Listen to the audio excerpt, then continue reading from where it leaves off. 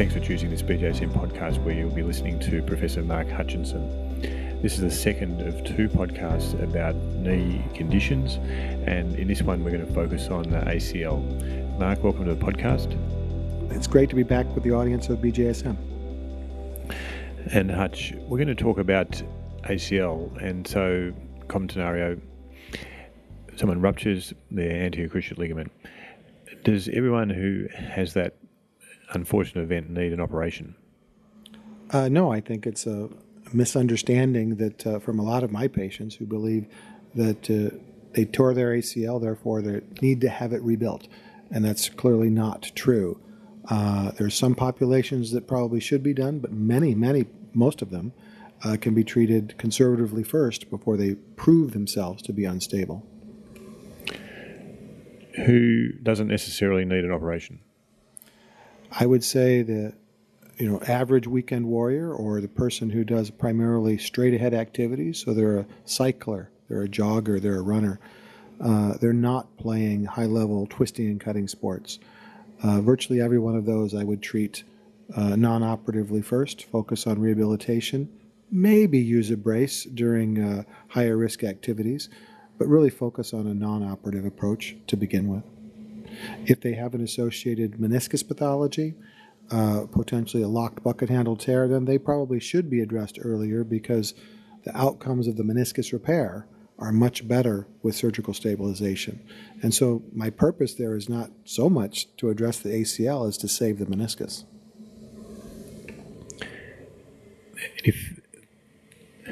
If they're playing recreational soccer or sports that are midway between cycling and professional sport, how do you deal with that group?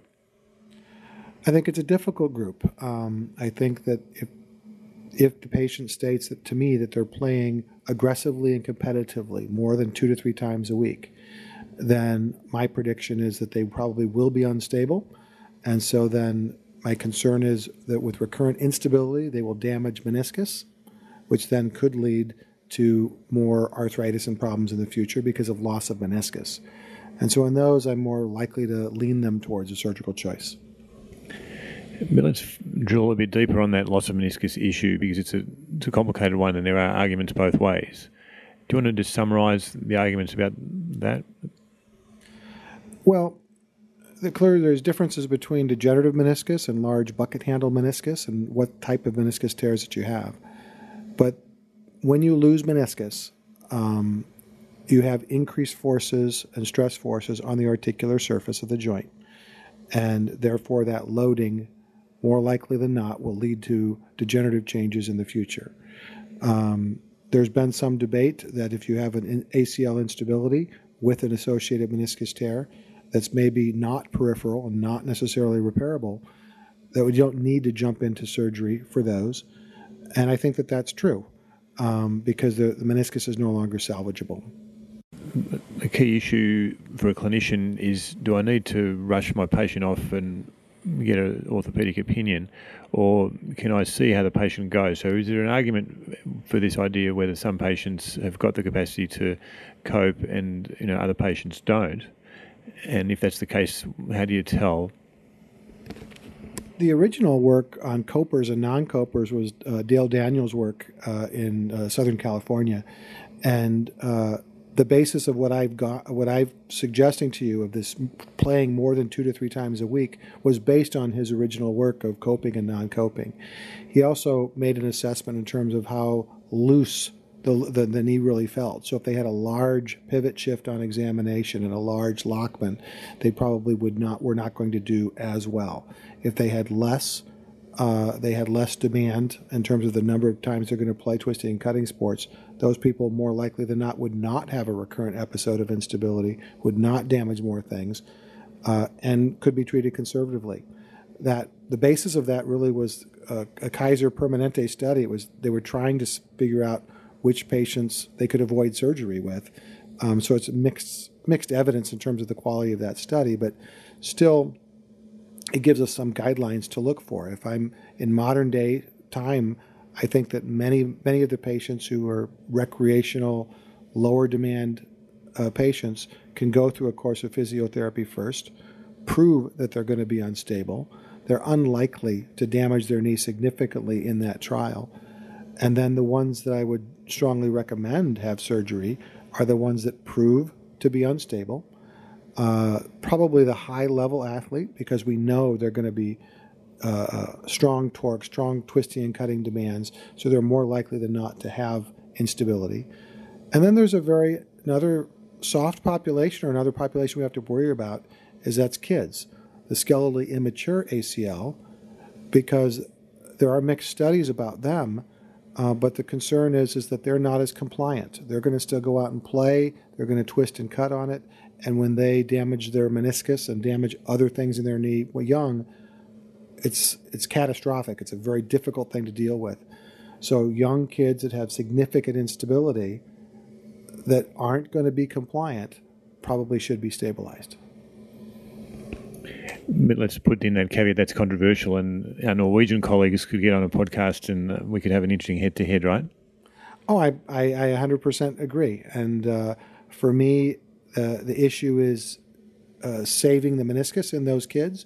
There have been several studies that show that the recurrent instability in kids is higher. There's been 2 or 3 studies that have shown if the young kids can be compliant, so you wait them out, and they prove compliant, that they can get by and they don't have recurrent problems.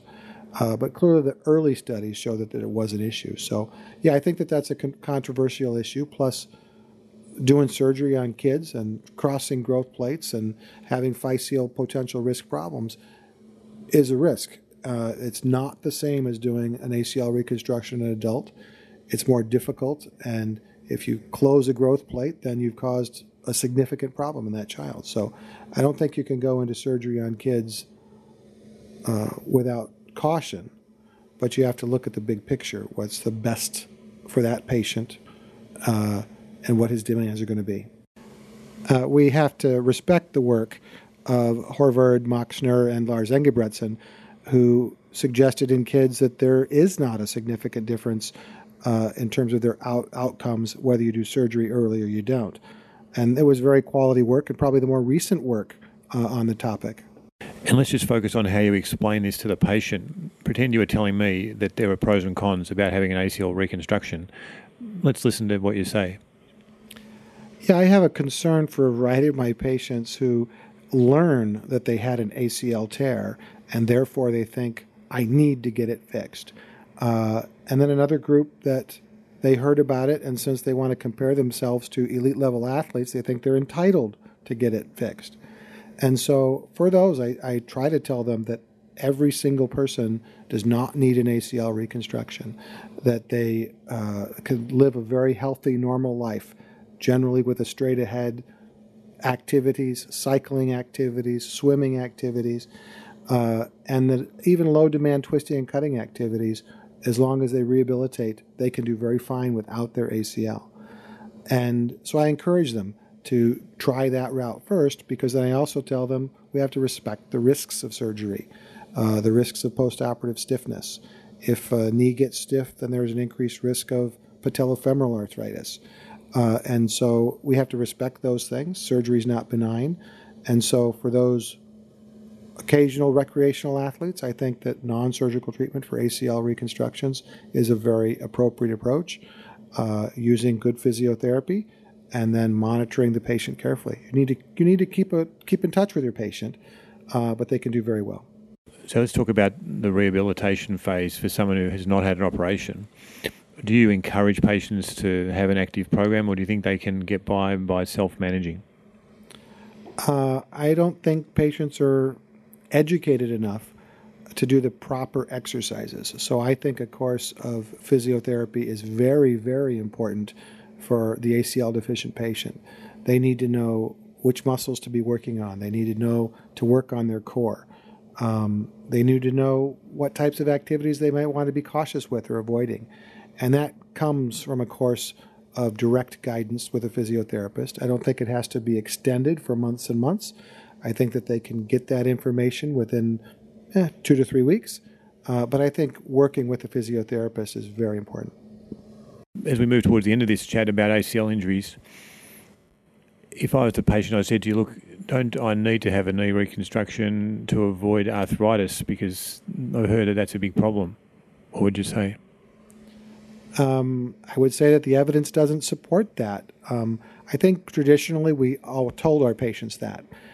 We felt that the recurrent instability was going to cause a problem, but we actually also know that the ACL reconstruction itself has a potential of causing arthritis. There's been some literature that's now supported that the tunnel placements may risk the meniscus roots during ACL reconstruction that then can risk future arthritis. And so ACL reconstruction is not necessarily benign regarding the potential of arthritis. I think that if somebody proves to be recurrently unstable, then I think that they do risk their meniscus. And the more meniscus loss that you have over time does directly correlate with arthritis. So it's more about the meniscus than it is about the ACL. And this could be another big topic, but let's just make it brief. There are enough people who've had reconstructions now that revision reconstructions or rupture of a reconstructed knee is a big group. How do you advise those patients? What's your approach when someone has ruptured a knee that's been reconstructed? Well, none of mine have failed. Okay, I'm kidding. I've had failures. I think every great surgeon, and I'm not saying I'm a great surgeon, but any good surgeon has had failures. And when they first come back after the failure, I'm going to go through this same sequence. What's your demand level? Oftentimes, after they failed, they've decreased their demand level. They now they say, I'm not going to go back to playing soccer 2 to 3 times a week. I'm willing to stay fit, doing a straight-ahead life. So since their demand level changed, perhaps now non-surgical treatment is an appropriate treatment. We also know that revision surgery is not as successful as the primary surgery, and so the patient needs to know that. Are they willing to go through the extensive rehab post-surgically for outcomes that are not as good as a primary many times?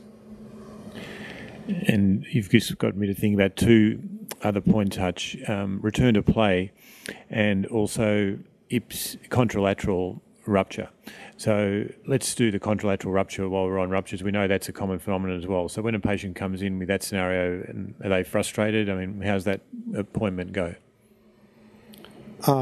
They're very frustrated. Both the revision, so that they come back and they injure the same knee or they hurt the opposite one. They went through a big rehabilitation. They're very excited about getting back to play. Getting re-injured is psychologically traumatic, and so they have to go through all of this again. And in fact, one of the reasons we have big questions about people returning to play now, it's really a hot topic, is not even the surgical fixation, it's not the physiotherapy, it's the psychology. Are the athletes actually ready to get back? And so what I've now instituted in many of my patients is, as part of their rehab, we try to give them positive feedback. We try to sit there and let them meet other athletes that have made it back, because they can get frustrated during that rehab plan and they lose their confidence. And if they never get it back, if your goal at the time of doing surgery in the first place was getting back to a twisting and cutting sport, maybe you never needed to do the surgery because you didn't address that psychology issue. So I think it's a very key issue, especially in modern ACL reconstructions. And we'll put links to papers about these in the blurb with the podcast. Claire Ardern has published on return to play in the primary and focused on psychological and other issues. And as Mark said, there are 2 big conferences on return to play, one in Bern in November of 2015 and one in London in April of 2016. So it is a hot topic. So let's finish with that, Hutch, the return to play issues. What sort of things do you think are important in counselling, and do you have criteria for return to play? Yes, I have a few different criteria for return to play. One is I really work on this psychological effect. This is something I've changed in my practice, and I would encourage all of my colleagues to change and focus on that in the practice, are they confident enough? Are they confident in their knee to get back to play? I think that other key issues of return to play is, have we waited long enough? If you do a surgical reconstruction, have you waited long enough for the collagen to actually heal? I think a lot of orthopedic surgeons got on the bandwagon of an accelerated, aggressive rehabilitation, and it was kind of cool. You could pat yourself on the back that somebody got back to play at 3 months or 4 months, and the tissues really weren't ready yet. The other thing that wasn't ready yet was maybe their coordination. And so for me, I don't let my patients back until after 6 months because I'm assuring that the collagen is healed. And then I have a very intricate functional testing program that they have to pass. They have to do single leg jumps. They have to do triple jumps. They have to do slalom jumping forwards and backwards. They have to do single leg squats on stable and unstable surfaces. All of those types of things before I say, okay, it's okay to start the progression back to play. In the practicality of that, do you test those things in your office yourself, or you work closely with a physio who checks those and gives you feedback? I do check them all independently myself in the office. My physios now actually all know exactly what I do.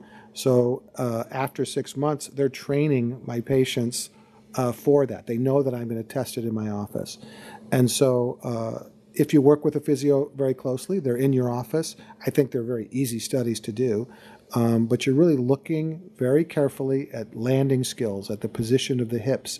Are they dropping their hips? What's the knee rotation? So you have to have a qualified physiotherapist who's looking at the right things to say this is really 100% return, 100% functional return.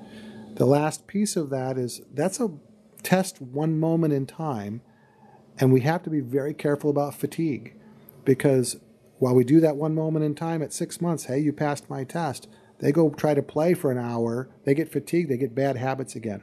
So they have to gradually return once even they pass that functional test. And that was about return to play after someone's had a reconstruction. What about return to play when they're being managed with non-surgical exercises? I think the concept is very similar. I think certainly we're going to make that attempt much sooner. I'm not going to wait for 6 months. But if I'm going to have them return to play, I want to see the same functional skills. I want to see them confident. I want to see their core working, that they don't have rotational changes at their knee. They have good landing skills. They're confident doing it. And then I'm going to work on the fatigue issue so that they're not going to get tired and fall into bad habits. So those are the issues that I would follow for the non-surgical treatment of an ACL injury. Thanks a ton, Hutch. It's a food for thought there. Brilliant. Thank you very much. Pleasure, once again, spending time with you and this audience. That was the popular Professor Mark Hutchinson, and we referred to a sold-out sports physiotherapy conference in Bern, which is run by the National Federation of Sports Physical Therapists. And the one that isn't sold out as we do this conversation is in London in April 9th and 10th of 2016. It's run by the Isokinetic Group with major partners including FIFA, and it goes under the heading of Football Medicine Strategies. It's a fantastic weekend in London. I recommend you consider that if you're interested in return to play and football, physiotherapy, sports medicine and surgery. Thanks for listening. Have an active day.